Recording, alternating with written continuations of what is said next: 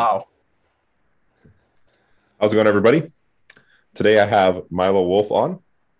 Milo is you have you're working on your PhD, right, in range of motion and muscle growth, right? That's correct. Yes. Cool. And so you have you have bachelor exercise science degree, correct? Currently. Correct. So, a bachelor in sport and exercise science from Loughborough Okay. University. Nice. Awesome. What made you want to pursue a PhD? Um, so I'm quite interested in bodybuilding, powerlifting, hypertrophy in general.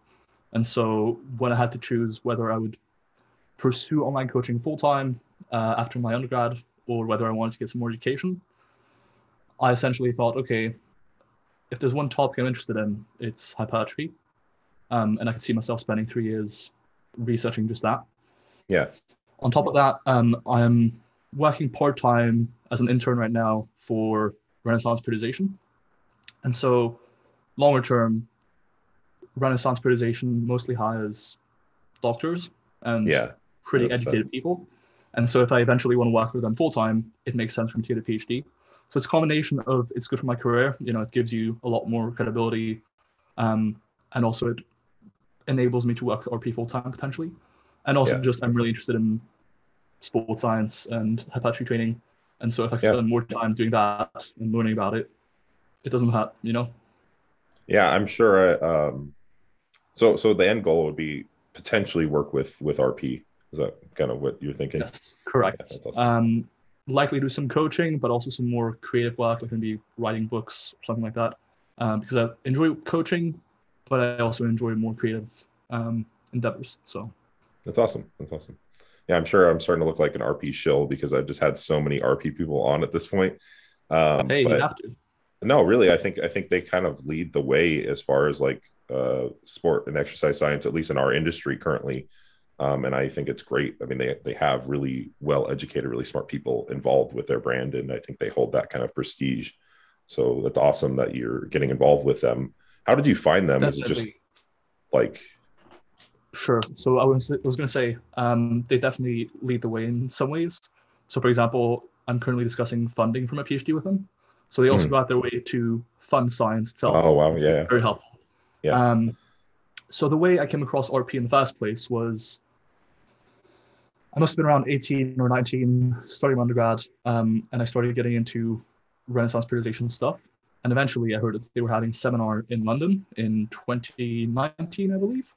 hmm, And so I wanted to introduce myself to RP, Dr. Mike, etc. And so I went, learned some stuff, introduced myself, um, offered to help them out on a few smaller things, and eventually that sort of snowballed into um, some paid jobs, now a coaching internship, working on the scientific principles of hypertrophy training book, which I did the scientific editing for slash tech references, make sure it was on point. oh Um, awesome. yeah, so that's where it started at a seminar in 2019. Oh, that's really cool. I didn't know you had any involvement in that book. I just finished it for the second time, and it was awesome. I Wow, mean, second that's my time. That's cool. yeah. Well, I mean, I feel like the only way I can actually retain it and use it is if I go through it a bunch of times. So, and I relearn. Yeah, It's like a movie where you just like watch it over and over again, and you just learn something new every time. But yeah, I mean, that's my first introduction to like sports science, and it was awesome. Really, like, it was very digestible, and not having that like background in education, being able to read that was really cool and actually process it. So, man, I mean, good job, whatever involvement you had in that book. This is awesome. thank you. Cool. Did So you find yeah, it? Did you find it easy to access? Because I imagine if it's your first introduction to sports science, it might be a bit overwhelming. um, yeah. I mean, I thought that going in, I from just like I've been training for like 10 years. I knew some of the verbiage. I actually knew most of the verbiage already. I basically the way I got into sports science, or like at least being interested in it. Obviously, I don't have an educational background in it. It was watching podcasts. Like I literally started watching Steve's podcast, watched a bunch of episodes with Mike, then started watching just like more deep dives. And with that in my experience, I was able to read it and comprehend it pretty well. I think. I mean, I had to definitely look up some terms and stuff like uh, the, was that like the fiber. Um, alignment or something. There was some of those terms where I wasn't super familiar with Nation that I and had to look. culture. Yeah, Yeah. exactly. Yeah, I had to look that Yeah. up. Otherwise, I was able to understand it pretty well. I didn't have to do any of the prerequisite reading, even though I probably will go back and do that. So yeah, no, it Sure. was great. It was great. Just with Awesome. the year or whatever I did watching podcasts, I was able to digest it pretty well. So yeah, Nice. no, Glad to hear awesome. it. Yeah. So how? Let's go back a little bit. How did you find bodybuilding, and then like kind of where did your passion come from? And then I noticed that you mentioned you want to coach, and you do coach. So like where? How did you get to that? Essentially. Sure. So my passion for bodybuilding came a long time ago. When I was 14 or 15, I stopped playing football. And I realized, okay, if I don't want to gain a bunch of weight, I had some concerns about body image back then as well. So I was like, okay, if I don't want to gain a bunch of weight, I should probably do something else instead. And so I signed up for a gym, but back then, in the country I'm from, Belgium, you can sign up for a gym if you're under 16. You have to get someone else to go with you. And so I had my mum sign up with me, but she never went, but I went by myself. Yeah. So I started when I was 14 or 15. Initially, I made all the mistakes you could think of, from trying a ketogenic diet while being underweight, to doing ab days and tricep days, and very much a bro split. But then eventually, with time, I stumbled across stuff like Stronger by Science or string theory back in the day. Started getting more and more into sports science. And eventually, when I was 16 or 17, I decided, if I'm going to go to university, I want to go to sports science, because lifting weights was one of the things I enjoyed the most, whether it was learning about it. I actually coached a few of my friends back then. Admittedly, I probably did a terrible job, but it was still an experience and it got me into the Yeah. whole thing. Um, and so, yeah, when I was 16, 17, I decided to get into sports science. Back then is also when I started becoming an insomniac. And I sort of switched back and forth from more strength style training, so focusing more on 1RMs for squat, bench, deadlift, and also hypertrophy training. But then eventually, once I got to university, I competed in powerlifting once. I got some experience with strength training, but I eventually decided I just enjoy hypertrophy style training more. There's more variety involved. Um, it's more volume, more time spent training. You can tailor it a lot more, whereas with strength training, you have to be pretty specific. Um, so yeah, eventually I just fell in love with bodybuilding training, and I would say for now that's my main focus. Nice. Yeah. Well, I wanted to go back a little bit because I wanted to touch on your experience with insomnia and how that maybe affected you, what you learned from that as well. Because I do know some people. I mean, there's sleep is it's often like I feel like talked about. People like you need to get your sleep, and then people don't actually practice good sleep hygiene. So it's like such a underlooked. And then they're in the gym with their massage gun or getting cryotherapy, sleeping six less hours a night. So what was your experience with that? How have you developed routines around that now, and how did that change your perspective on sleep? Sure, definitely. So I started getting insomnia when I was around 16 years old. Um, I don't really know what triggered it. I want to say it was like sort of a higher stress period. And then once it gets Mhm. going, becomes a habit, you start getting anxious about even sleeping in the first place. Yeah. And then it just becomes a vicious cycle. Like with a lot of mental illness, insomnia is a thing where it's a vicious cycle. So you don't sleep, for example, which then makes you more tired, which then makes you less likely to exercise the next day or be active or do things, which then makes you even less likely to sleep the next day, and sort of it just devolves and devolves. Uh, Um, and the longer it goes on and on, the harder it is to get out of. And so when I was 16, it started happening. For around a year and a half, it was quite bad, especially because I was still in high school back then and I was finishing education, which meant I missed a lot of classes. I was also playing basketball at the time. Basically, during those years, what I learned was having a routine helps.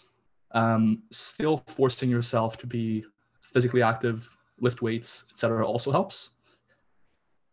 The annoying thing with insomnia as well is, at least in my experience, and there is some evidence in support of this, it makes you perceive pain a lot more strongly.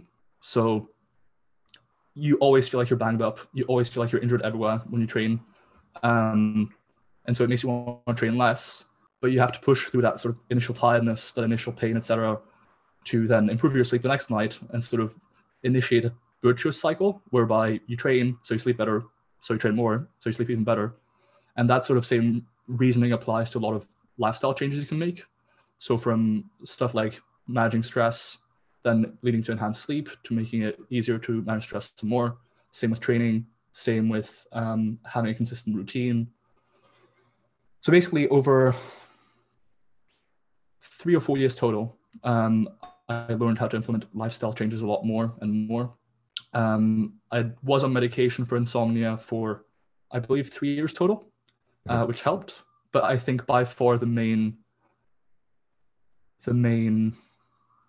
treatment for it, or the thing that had the biggest effect on it, was lifestyle changes, like having a fairly consistent sleep schedule, managing stress, just the main things like being physically active, a routine, a sleep schedule, being sociable, managing your mental health overall, because oftentimes stuff like anxiety and depression can also impact your sleep, and definitely does. So it sort of they feed into each other, I suppose. Yeah. And so you sort of have to learn to deal with it as best you can, do your best to treat it, and then accept the outcome, because you can only do your best, and fundamentally sleep is outside of control. Once you've done your best, you just have to accept the outcome. And over time, you can learn how to refine what you do to make it go better. But to some extent, it is outside your control, and you have to come to terms with that as well. Yeah. Okay. Yeah, that makes a lot of sense. So it definitely does take some effort, some conscious effort, especially when you're tired. I mean, that's the worst, is when you are tired and you're trying to make yourself active. I mean, working and living it with impaired sleep, I've done it before, and it's hard. It really is hard. And I can't imagine to the extent that maybe you had it, because I've dealt with it in a couple of ways before, not to the level of insomnia, but through anxiety induced sleep apnea as well, which I didn't know for a long time that I had. But then I look back and I had all the symptoms. And then there was a period of time in like high school or whatever, where I had this idea of like success being like you slept less, like you got up at 4 a.m. And I remember training, and like I couldn't even press up a dumbbell without like pain in my shoulder. And I could tell, and I started to realize like when I had a bad night of sleep, because I remember it would be really painful to train the next day. Like I'd be training calves and I'm like, this really hurts today. This is not, I didn't sleep well. And it's really tough. It is a cycle for sure. I remember having times of it being cyclical, where it was really difficult to get out of, and it's just like your whole quality of life just suffers as a result. So yeah, definitely. That's I can speak to that, and then not even to the level of actual insomnia, which I'm sure is even harder. So essentially just good habits, making yourself get active, make yourself be social. And then if you have like anxiety or depression, managing that maybe with a specialist as well, probably smart too. Definitely. One more thing is oftentimes the first line of treatment for insomnia is sleep hygiene, which is stuff like, make sure your bedroom is cool, dark, you don't take caffeine after a certain time. And that's all correct. But I think for a lot of insomniacs, that's already taken care of. And so obviously that goes without saying, if you're taking caffeine right before bed, maybe don't. Yeah. Get the basics out of the way, right? Make sure your room's cool and dark and all that good stuff too. Okay, cool. So I wanted to talk. I've had Mike on the podcast, and we talked about the volume landmarks. And if you're interested and don't understand them already, I would say go back to that podcast. It is timestamped. But I want to touch on that today. And then I want to talk a little bit about auto-regulation. So essentially being able to look at certain things, certain objective and subjective measures in order to move through the volume landmarks, essentially. So quick refresher, generally speaking, we talk about volume in terms of sets, correct? And then the volume landmarks, if you could just briefly touch on those, what each one means, and then how do we move through those? Sure, sounds good. So first of all, we do define volume as a number of hard sets. The reason for this is, in the past, people would use stuff like volume load, which is like sets times reps times weight. But for hypertrophy training, that has a lot of limitations. For example, you can't really compare exercises. Like, for example, doing leg press, just because you get more volume load because you're lifting more weight and it's easier to lift more weight, doesn't mean leg pressing is better for hypertrophy than, say, squatting.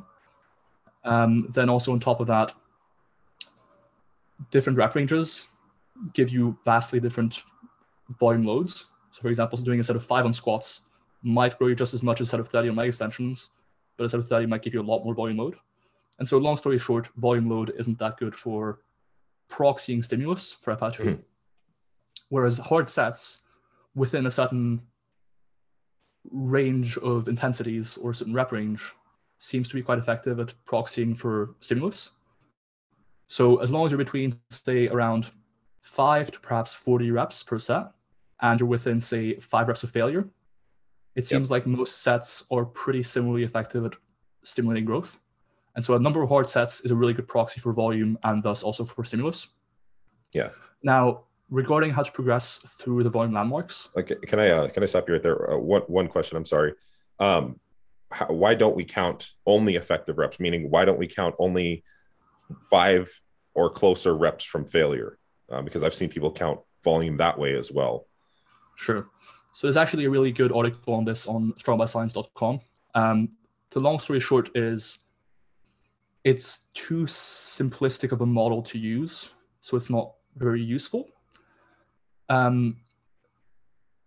It's not just the last 5 reps before failure that are effective. It's on a continuum from not very effective to quite effective. But each rep has its own stimulus fatigue ratio. And it's likely that maybe around the last 10 reps before failure have a pretty good stimulus fatigue ratio. But even in the absence of all that, let's say, hypothetically, only last 5 reps before failure are stimulating muscle growth. In that case, why would sets of 30 reps be as effective at stimulating muscle growth as sets of 5? Because then you're essentially doing 25 reps that are doing nothing, which isn't true. So you have to consider it's a bit more complicated than that, a bit more nuanced. Whereas hard sets say essentially, all reps are effective to a certain extent, but the last 5 reps or so might be a bit more effective. But just proxying it as hard sets instead of trying to calculate effective reps is simpler and also likely better. So that's why we use hard sets instead. Yeah, as far as practicality, it's much easier to track. Definitely. So. Okay, go on. Sorry, I didn't mean to interrupt you there. So on the topic of how to progress through the volume landmarks, typically you're going to want to start around MEV, which is minimum effective volume. That's the volume you need to see any measurable improvement. Now, measurable is different from any improvement at all, because hypothetically, your minimum effective volume would be right above your maintenance volume, because that's, by definition, maintenance. If you add anything on top of maintenance, that's improvement. However, in practice, especially with muscle growth, improvements are slow and they're not easy to measure. Same with strength. And so MEV is typically defined as the volume that gets you any measurable results. So perhaps an improvement in 1 rep max month to month, or perhaps an increase in muscle size month to month, that sort of thing. So that's where you usually start your mesocycle. The reason we start there and not higher is because MEV is quite low and thus doesn't really cause much fatigue accumulation and sets you up for a longer mesocycle. And the longer mesocycle is better as far as spending more weeks training hard, seeing results, etc. Whereas if you were to start higher, you would run into fatigue issues earlier, have less time to train before you need to deload, and thus see less growth overall. So you start MEV, and you also start higher reps from reserve, so farther from failure. Same reasoning applies here, where we have a lot of studies now where training farther from failure causes a fairly similar stimulus to training pretty close to failure. So say training 4 reps from failure versus training 1 rep from failure, they seem to cause pretty similar stimuli, whereas the fatigue they induce, is not comparable. Training closer to failure does induce a lot more fatigue. And so if you're starting a mesocycle and your concern is getting some stimulus while minimizing fatigue accumulation to set you up successfully for a long mesocycle, then it makes sense to start farther from failure with lower volumes to see some results. And then as you move on and your body gets used to a certain amount of volume, for example, let's say you repeat the same week of training 10 weeks in a row. The first week, you might see pretty good results. But then as you become more trained and as your body becomes more used to a certain stimulus, your MEV actually increases. And so if you were to just train at the same volume all the time, you wouldn't see results. You'd have to either increase volume or take some time off of training or train less to allow your MEV to drop again. In this case, because you just started a mesocycle, taking some time off doesn't make sense, because otherwise you barely spend any time training and improving. So the only reasonable thing to do is to increase volume a little bit. And so week to week, you increase volume a little bit to stay above your MEV. And as you go closer and closer to your MRV by increasing volume week to week, you start running into more and more recovery issues. At the same time, because you want to see increases in weight on the bar and also increases in how close to failure you train. As I said, while training closer to failure does increase how much fatigue you impose, it does also cause a bit more stimulus. And so as you progress through the weeks, you want to increase the volume and you want to go closer to failure. Eventually, your fatigue is going to increase so much that you're going to have to deload. And so the week before a deload, it makes sense to reach MRV or perhaps even above it. The reason for this is if you're going to spend 7 days, aka a week, training pretty easy anyways, you can cause a lot of fatigue and recover from it just fine because you have 7 days to recover before your next training block. And so at that point, you want to take that extra stimulus that comes from really high volumes and training quite close to failure, even at the expense of extra fatigue, because you'll have 7 days to recover from it.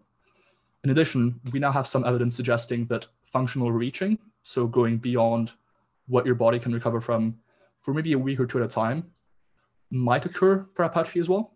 And so training a bit more than your MRV for a week or two at a time might actually cause more growth than staying just shy of it. And so overall, going from MEV to MRV makes sense. Initially, start MEV with 4 or 5 reps in reserve for the sake of minimizing fatigue while still getting good stimulus. And then as the weeks go on, and you need to increase volume and stimulus to stay effective, you increase volume, and then eventually you're close to MRV. And the week before deload, you can push quite hard, go close to failure, deload, drop the fatigue, and repeat. Does that make sense? Yeah, absolutely. I was going to ask, I was watching another podcast with you, and I noticed you mentioned the proxies for MEV, and how you like to use, you don't necessarily use the algorithm that RPs determine. Maybe talk about RP's algorithm and then kind of what you use. From my perspective, I just started programming for my clients like this, and I generally use the algorithm. So I essentially have them rate their mind muscle connection and all that stuff. How does that work from, and this kind of maybe a selfish question, but from a practical standpoint for you, how does that work? I'm sure you have to coach, and how do you look at that over the internet, Sure. So I assume you're referring to how RP uses mind muscle connection, pump, disruption, and stuff like that to auto-regulate volume week to week. Yeah? Yeah. Sure. So for clarity, I think those proxies can be kind of useful for exercise selection when you're comparing different exercises. Like let's say you're trying to establish whether you want to use high bar squats or front squats for quad growth. I think then looking at how much pump you get, how much disruption you get, how much you're feeling tension you get, etc., that can be quite helpful there. Yeah. But I think week to week, pump, mind muscle connection, etc., aren't ideal for regulating volume. The reason for that is I think stimulus is going to occur regardless, as long as you're training with sufficient volume, sufficient proximity to failure, and so forth. Technique. Exactly. And that should be taken care of already, independent of mind muscle connection and everything. Right. But then what's really limiting your stimulus is how much fatigue you're accumulating. So I would prefer looking at stuff like performance and soreness more so. Soreness is a decent proxy for a few things. It's useful because it includes pain perception. So let's say you're highly stressed or your sleep's less. Soreness does also account for how you perceive pain. And generally speaking, when you're sleep deprived, for example, and recovering not as well, you perceive pain a bit more strongly. In addition, soreness can be a proxy for muscle damage, and that's also a measure of recovery. Yeah. But then by far the main indicator, in my opinion, of performance and recovery is whether or not your performance is increasing or decreasing week to week. And so in sports science, performance is defined as a recovery of performance to baseline. Yeah. So let's say you train chest on Monday. You did 100 kilograms for 10 reps. If on Thursday you're not able to repeat that same performance, by definition in sports science, you haven't recovered. If you're able to repeat that performance or even do more weight for more reps, then you have recovered and even adapted.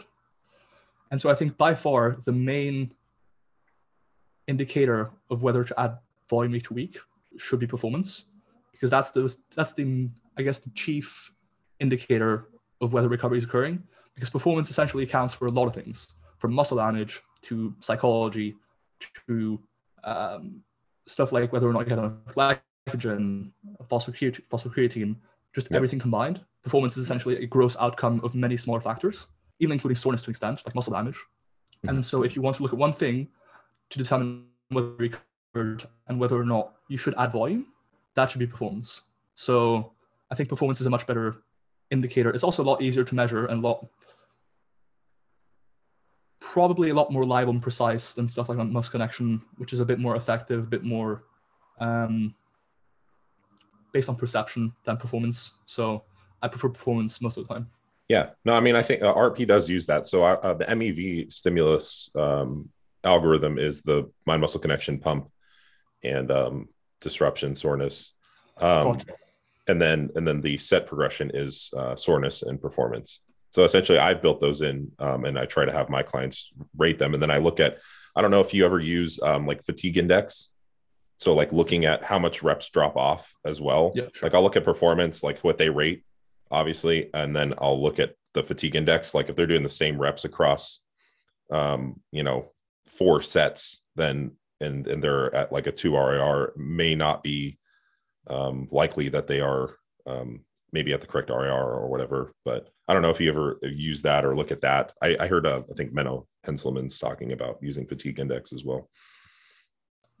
Sure. So I think fatigue index might be helpful, but I think how much your reps drop set to set is dependent on a lot of factors.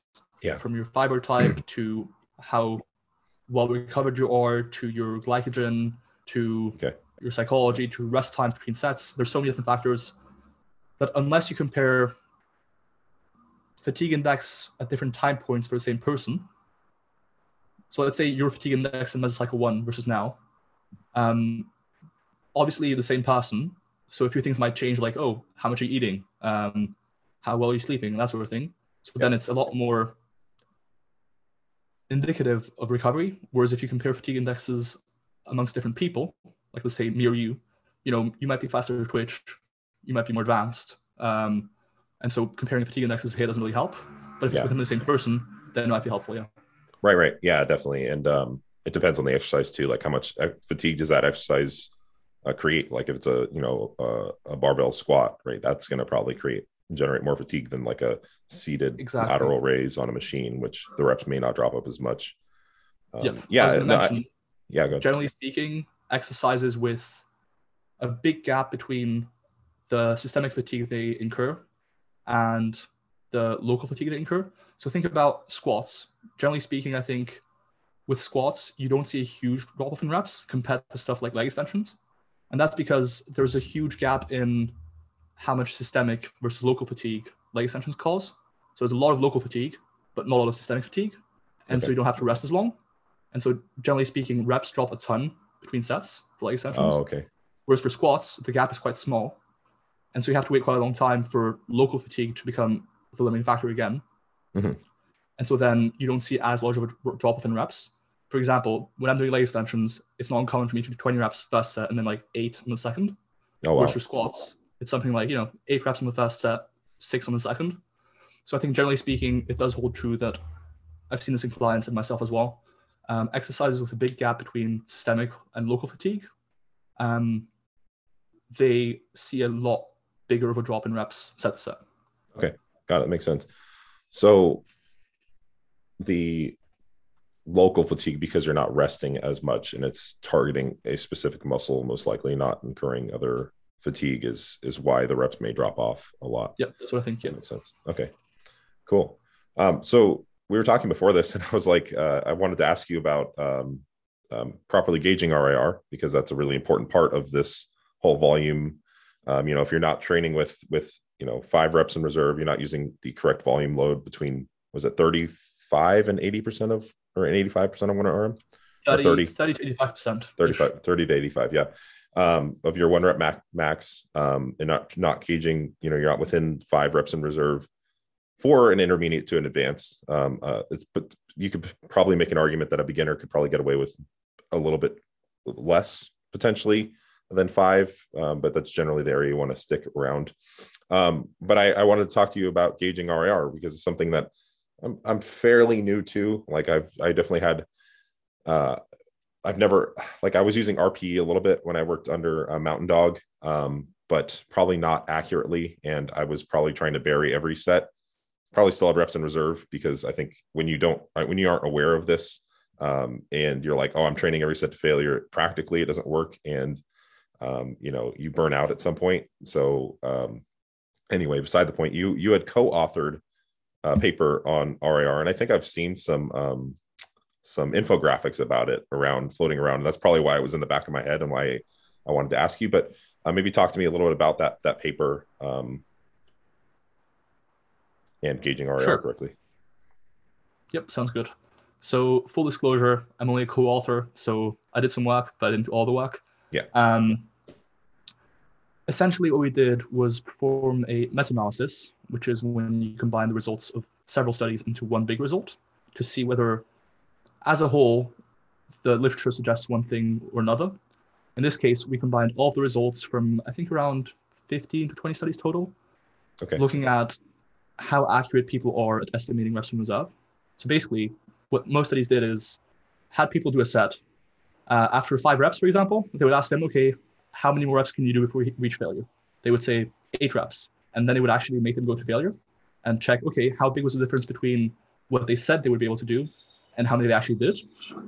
And so on the whole, this meta-analysis found that on average, across all populations, all exercises, all rep ranges, and so forth, people underestimate how many more reps they can do by 1.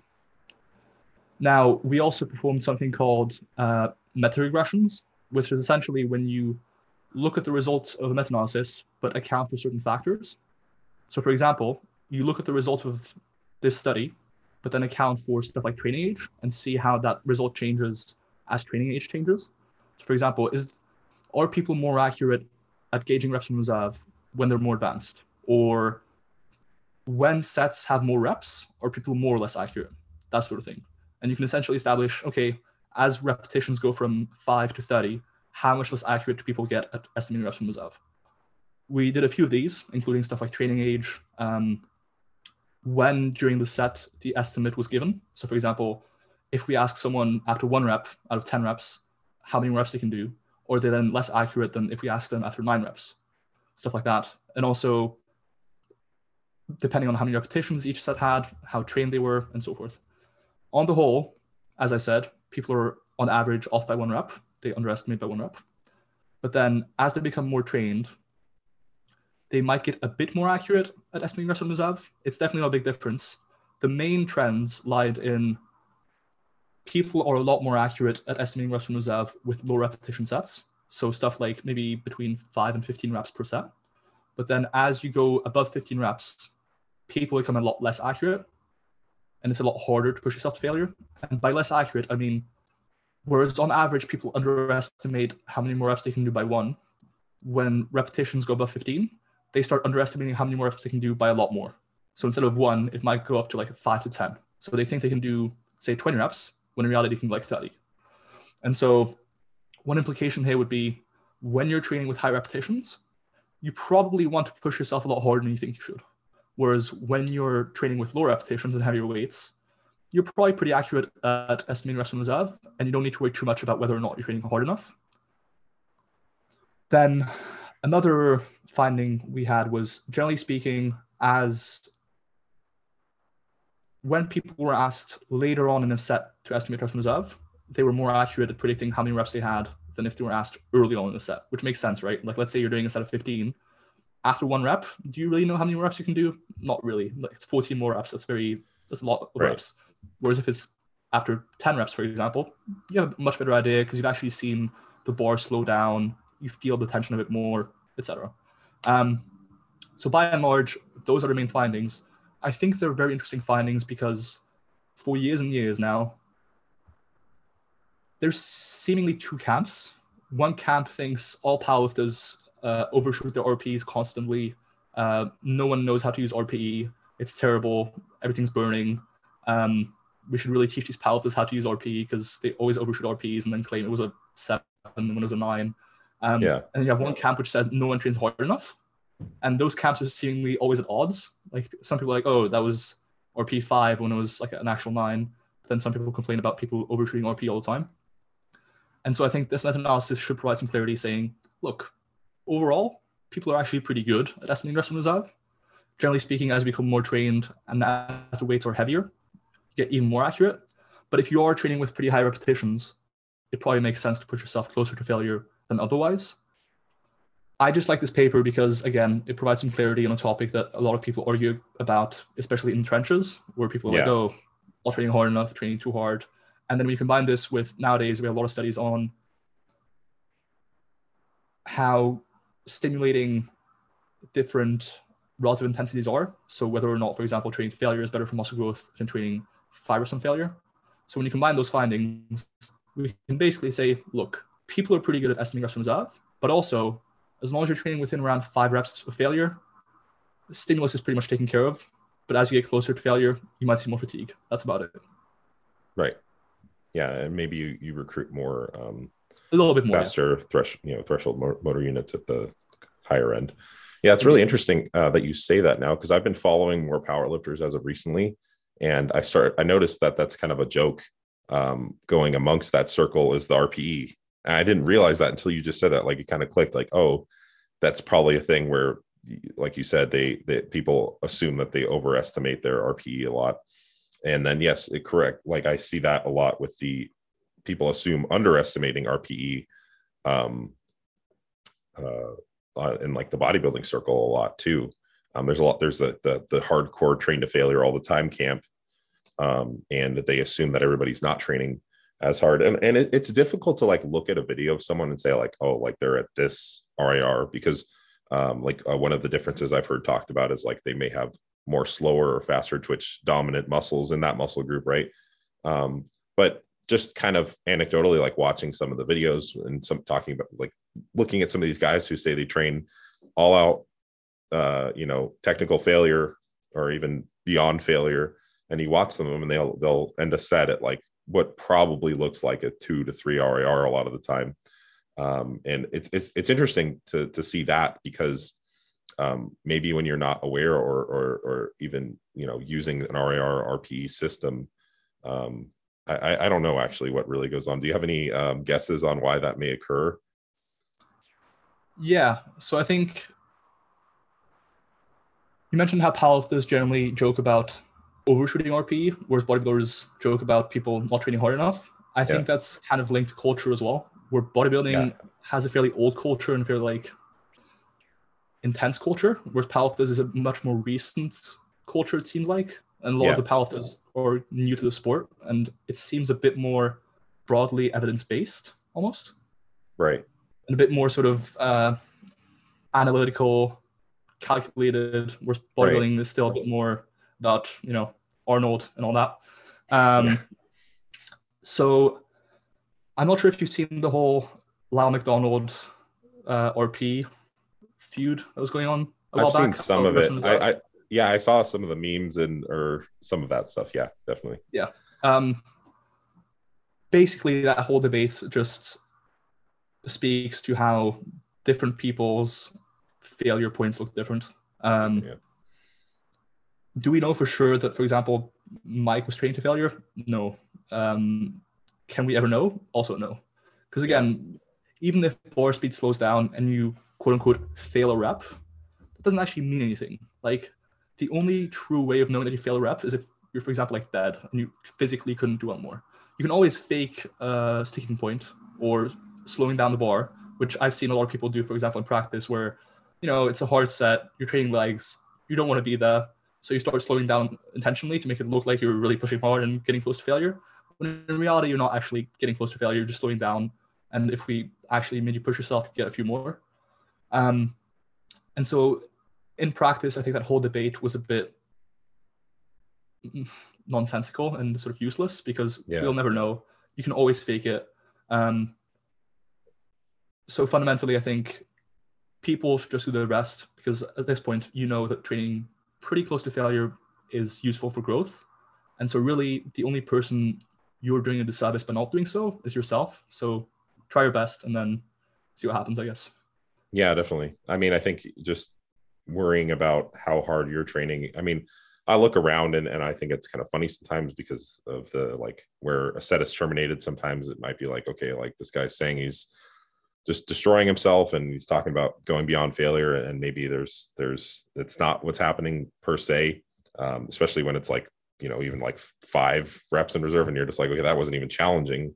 You know, maybe using like facial expression too a little bit and, you know, whatever. Again, it's not objective and they could be right.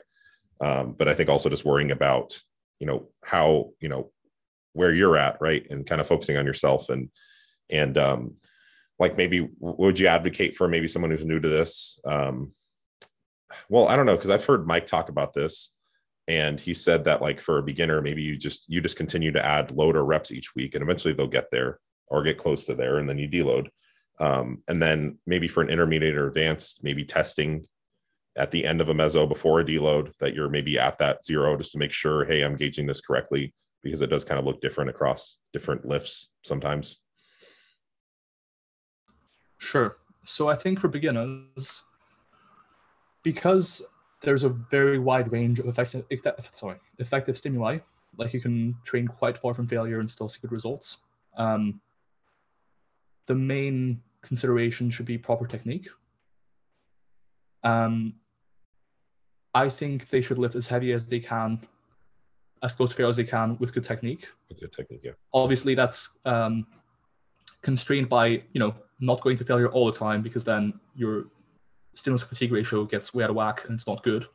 But generally speaking, you're not going to go to failure as a beginner anyways, so that's not a big consideration. The cool thing is now, with the research I spoke about earlier, the people being studied in these, you know, in these studies aren't necessarily the type of people to train very hard. Usually they're, you know, slightly trained, recreationally trained, have been training for like a year, on and off. Yeah. You know, they're somewhat trained, but not trained by your standards, for example. And yet still, they're accurate at gauging reps from reserve. And they're likely not the type of people to go to failure often and to test themselves and to really learn how to fail. And so I don't think there's a need to go to failure to learn how it is. Can it be useful? Potentially, especially if you think someone's consistently poor at estimating reps from reserve. But Yeah. I think on average, it's probably not necessary. So I think you could recommend it to certain people, but on average, I wouldn't necessarily do it. Yeah, I don't generally, especially I'll generally, if I think someone's not there, I may say something, I may not. I may just start adding load and reps and then just extend their meso if I think it's like they're really not there, and just eventually they're going to get close to that. I'm like, okay, now we deload kind of thing. I noticed that because I am somewhat new, sometimes on that first week where I'm at 3 or 4 RAR, I used to overthink it so much. I'd walk out of the gym like, oh my God, like I don't know what I did. Like I totally undershot it, like whatever. I've kind of learned to just not stress about it too much.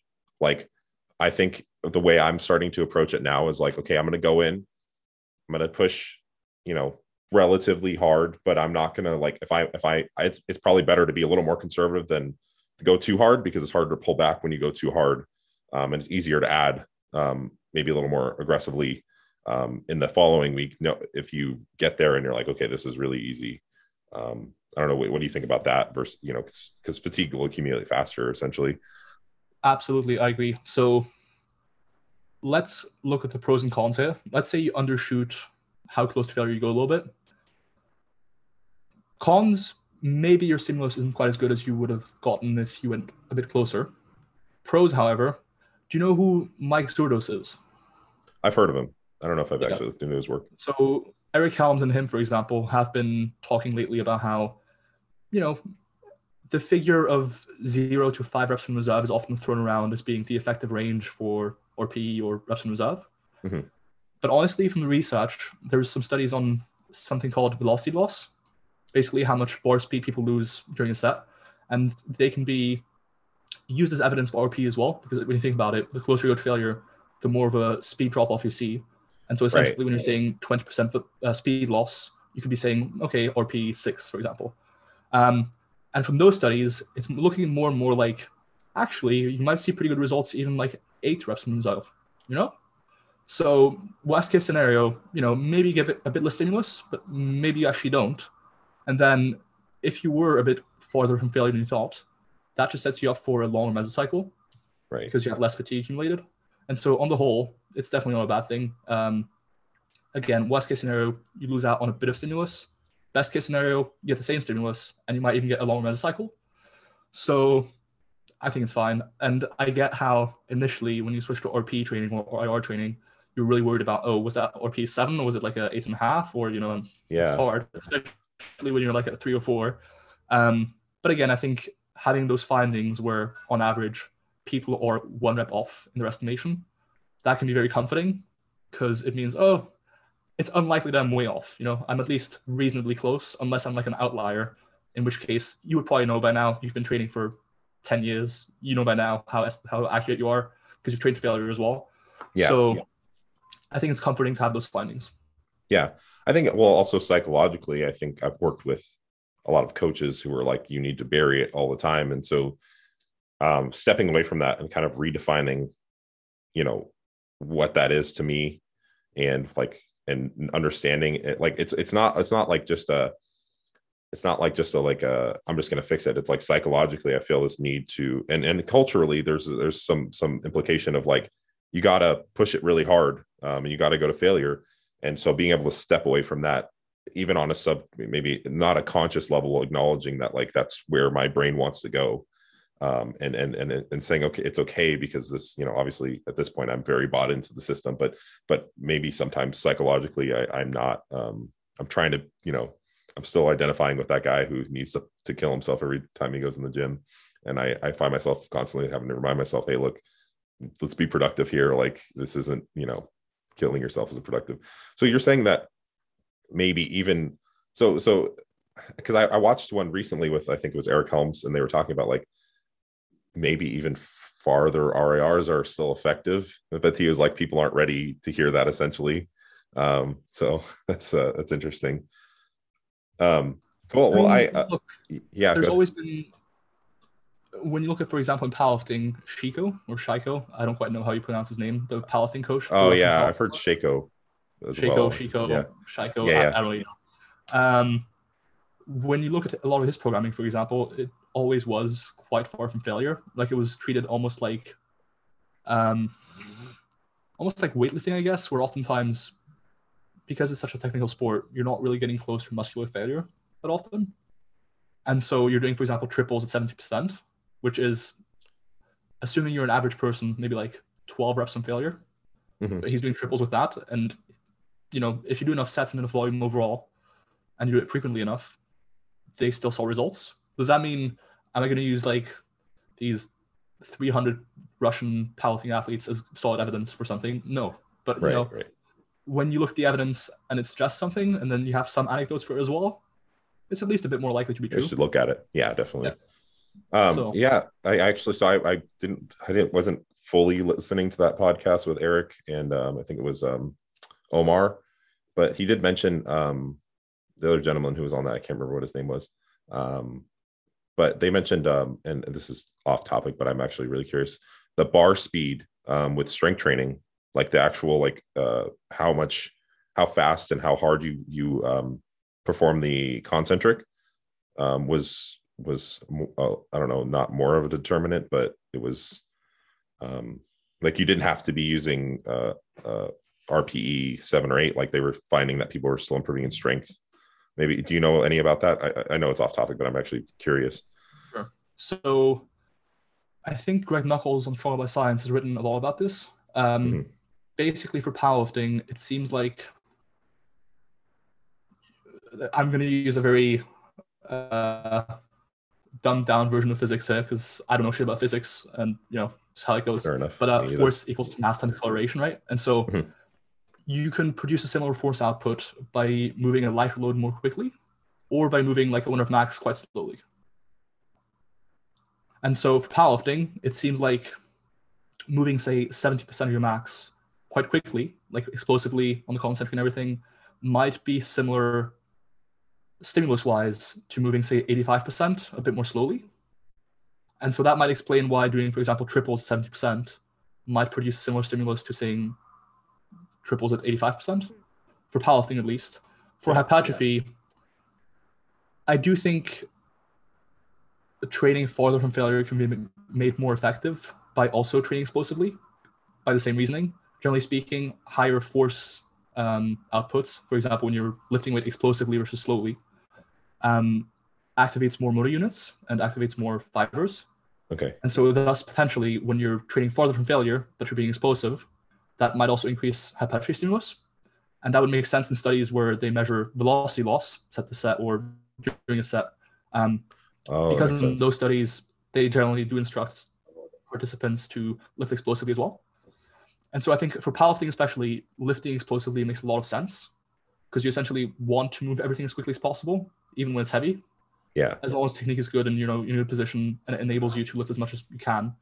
For hypertrophy, I think nowadays there's, broadly speaking, two camps. One is mind muscle connection emphasis, control tempo, that sort of thing. And then one is more of a lift explosively. It's going to maximize motor unit activation, fiber recruitment, that sort of thing. I personally fall more into the second camp because I think mind muscle connection is going to happen if you lift proper technique and sufficiently close to failure and with sufficient volume. You're going to get a mind muscle connection. Like, unless you're a complete beginner, you're going to get it. And so I think focusing more so on bar speed, making probably each rep a bit more effective, and also making sure that you're reaching sufficiently close to failure as well. Because I think if you're focusing excessively on my muscle connection and how it feels, that can detract from focusing on, okay, but I'm actually getting close to failure. Is bar speed slowing down? So generally speaking, I do advocate more for a bar speed focus versus a my muscle connection focus for hypertrophy. Yeah. Okay. But I can see, again, there's not actually that much evidence for my muscle connection empirically. So like literature-wise, there's been one study long-term during a program where people were told either to focus on bar speed or my muscle connection, but it's been one study. And even then, that study didn't have particularly convincing results. And so I think for now, I wouldn't put a lot of stock into either approach necessarily. Okay. So maybe like like I actually heard, I think it was Eric Helms again, who's, or maybe not, someone else. Anyway, they were talking about focusing on my muscle connection, maybe actually decreased muscle activation in the target muscle. Like when people try to focus on their lats, the motor unit recruitment in the lats decreased actually. Yeah. So I've heard that before. So that could definitely happen. One thing I'll caution against here, which isn't talked about at all, because a lot of people like to use EMG. But EMG, you can't say because an exercise produces higher EMG that it's going to produce higher hypertrophy. That assumption is dependent on so many smaller assumptions along the way that it almost never holds true. There's actually a paper on this, which was published maybe a couple of years ago now, which we might be following up on soon in some more studies. But basically, there's like 5 or 6 different assumptions that need to be met for that link to be true, and it's almost never true. And so people like to say, because EMG studies are so easy to conduct, and it's an appealing idea, muscle gets activated more growth. When in reality, it's a lot more complicated than that.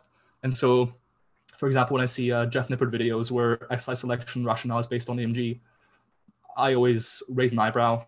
I'd much rather base exercise selection off stuff like range of motion, whether the target muscle is the limiting factor, convenience, practicality, and those sort of factors versus this one EMG study in 2000 by a German dude in his lab with 2 participants who assumes that it's going to translate to hypertrophy, Right. Yeah, it's funny. I asked Jared, I'm sure you're familiar with Jared Feather. I asked him about something regarding like EMG, and he got so heated. Like I was just asking about like what he thought about someone saying something else, and I didn't realize I had like hit a button. He was like, he kind of went off. He was like, yeah, like it's not, like essentially what you said too, but I didn't realize it was like a sensitive topic. But yeah, that's interesting for sure. So and like EMG doesn't necessarily measure; it just measures that potentially that a muscle's firing. Really, it's not like deep muscle fibers or anything. I think it's something kind of what he said, right? Yeah, it doesn't measure what most people assume it measures. I'm not super familiar with EMG, but basically it doesn't measure what you think it measures. And then also, just because you have a high EMG reading doesn't then mean it's going to also stimulate your muscle quite well. You can get a high EMG reading from like an isometric contraction, just as strong as you can. Does that mean an isometric contraction against no weight is ideal for growth? No, definitely not. So there's a lot of factors that are involved and a lot of assumptions that have to be met for that link to be drawn. Got it. So okay, and you mentioned this practical implications of this or takeaways. Lift with somewhat explosive concentric. Watch the bar speed. Maybe have some awareness of mind muscle connection as well, but it's not your priority essentially. That kind of all right for maybe a takeaway there. Yeah, I think that's pretty good. I think technique, proximity to failure should be a main emphasis, and then I think on the concentric, bar speed is good, and then on the eccentric, if you want to, you can focus on mind muscle connection, what have you. But because of the limiting factor is always going to be concentric, you may as well focus on being as close to your concentric and pushing yourself as close to failure as possible there. Whereas in the eccentric, you can afford to focus a bit more on muscle connection. Yeah, I think that's what I do without really realizing it. Like, I think what I'll do is I'll like I was doing hack squats the other day, so I'll focus on exploding up, watching, or kind of paying attention to the bar speed, and then on the concentric, I'll go through my cues, like sit onto your quads, open up the hips, and through that, I'll feel more tension in the target muscle. And then obviously we're training in higher reps, you start to feel a burn sensation, right? So that's okay, cool. I'm going to definitely pay more attention to that too. I think being just aware while you're training and not just going through movements is really huge too. At least always going through those cues. And that's something like when I train people in person, I'm just kind of drilling home is like, hey, go through the cues. Obviously technique is more important for that population though. Anyway, I'll get you out of here soon. I wanted to talk a little bit about your prep really fast. I noticed we're kind of coming up on an hour here. You lost weight on vacation. How did you do that? And that is correct. And then kind of what's the goal with the contest prep when you have a show and all that? Sure. So I've been prepping for, in some way for like 13, 14 weeks. That's when I decided, okay, this is the show I'm going to compete at. Okay. So in total, I'll be prepping for 23 weeks or so. Now, when I started prepping, I wasn't really sure when my show would be. So I started cutting quite early. And also it's my first time actually competing. Oh, wow. So, I didn't know that. Yeah, it's my first time competing. So I wanted to make sure that, okay, I want to be in shape. If I have to start half the year before my show just to make sure, I'll do it. But I'd rather start early and then have some extra time to, say, mass or maintain a bit than start late. Have to like diet really quickly, not get in shape, lose some muscle. That's not ideal. Right. For example, 3DMJ often advocate having at least a week per pound of fat you want to lose. And I think that's a good general, obviously it depends on your body weight as well, because I'm quite tall and fairly heavy for natural. Right. And so for me, I might be able to lose a bit more, but on average, it does serve as a good rule of thumb. So I started around 23 weeks out. I started around 105 kilograms or 230 pounds. And now I'm down to about 95 kilograms, so around 22 pounds down. So I'm around 208 pounds at the moment. Okay. For reference, I'm quite tall. I'm 6'2". So yeah, that's a concern. But yeah, so I went on holidays for 10 days just recently to Greece. And basically, I didn't track much at all. I sort of know my calories. I'm around 32 to 3,400 per day while cutting because I'm quite physically active. Like I do at least 15,000 steps a day. Oh, wow. To help with hunger, essentially.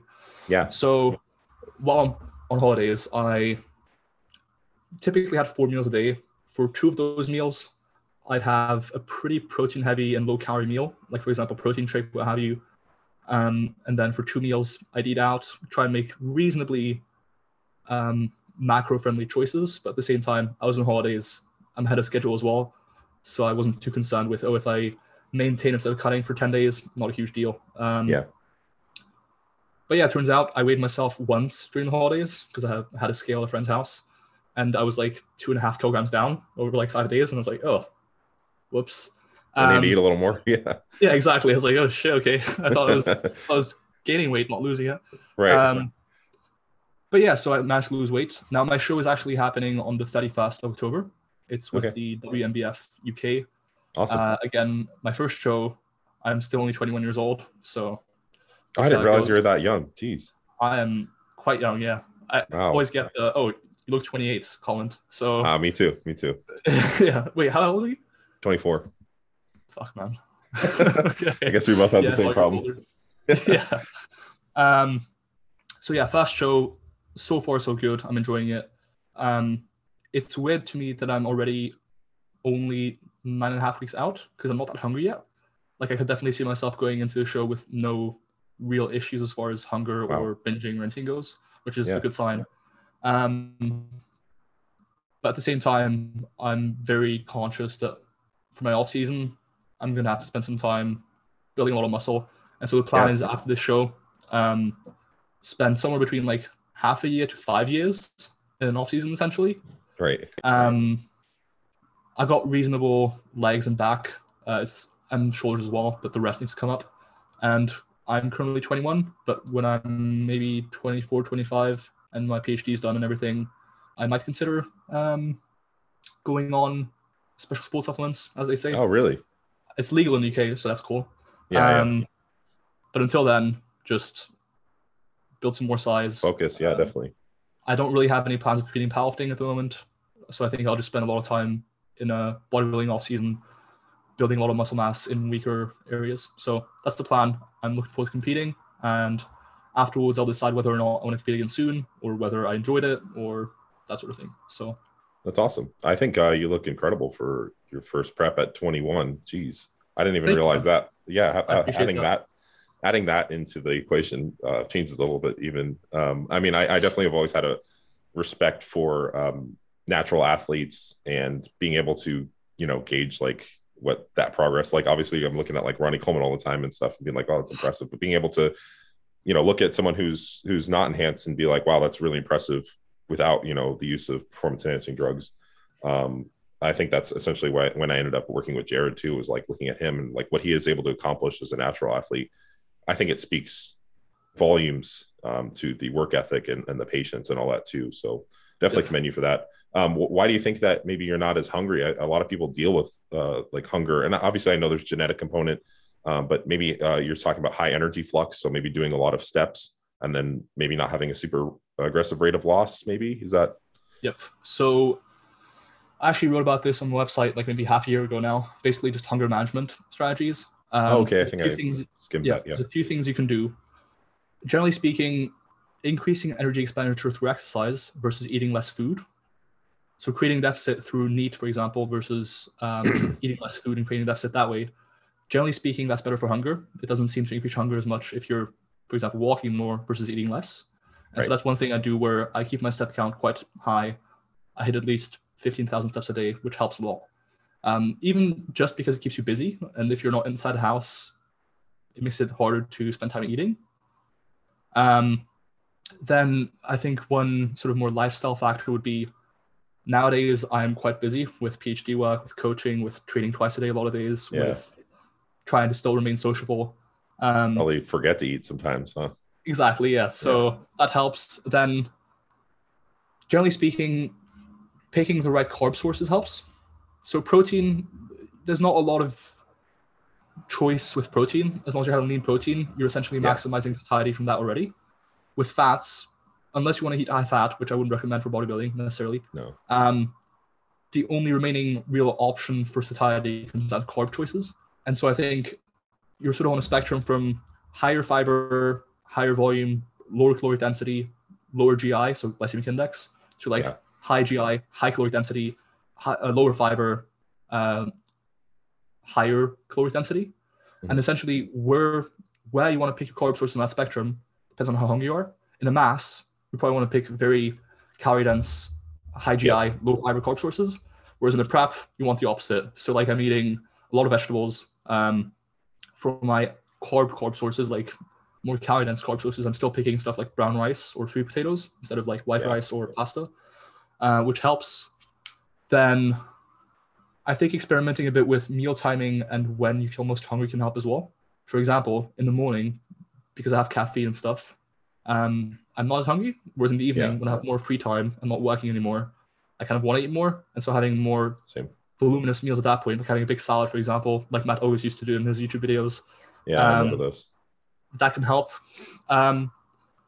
One very weird tip that I haven't actually spoken about ever before, I think, not publicly at least, because I fear that I'll be ashamed for it. So a lot of people are, to an extent, lactose intolerant. Okay. And when you check the symptoms of lactose intolerance, when you eat lactose or dairy in general, it's stuff like nausea and sort of bloating and stuff like that. Oh, and no. Personally, this is going to sound weird, but I find it helpful to have like a fairly high lactose meal because it keeps me full on low calories, just because I feel pretty like bloated and nauseous. Yeah. And so I think during prep, when, for example, I'm having fat-free yogurt in large quantities, it actually helps with hunger to an extent. Yeah. So yeah, I think those are the main things. Stuff like mindful eating, so making sure you actually taste your food, making sure you're not just swallowing it without chewing. Right. I usually only use those if I'm very hungry, because I like to watch shows or what have you while I'm eating. So if I'm really hungry and I know, okay, hunger's an issue now, I sort of just sit down and focus on the food. Yep. So it's sort of like a more flexible approach where with food, generally speaking, you prepare it in advance. So you can't just make it up as you go. But with mindful eating, you can sort of tailor it to how you're feeling and auto-regulate essentially. I would say those are the main things. Again, having a fairly slower rate of weight loss is helpful because, again, I started my prep when I was like 22 weeks out. Whereas if I started like 12 weeks out, like a lot of people do, then I would have to lose weight quite quickly, and I probably wouldn't be able to do it. And in general, so I mentioned before I was on medication for insomnia, and that medication was called, in England at least, mirtazapine, or Remeron, I think, in the US. Okay. And that is an appetite stimulant. And so one decision I made before starting this prep was come off the medication, which has helped with hunger as well. So I guess one final thing as well is manage your stress, manage your sleep, because those both play into hunger. Also how much free time you have. So those play into lean body mass retention as well. So that's a huge thing too, which in turn leads to hunger as well. But absolutely. Right. But yeah, so those are the main things. So far, so good. I think I'm pretty good at starting myself.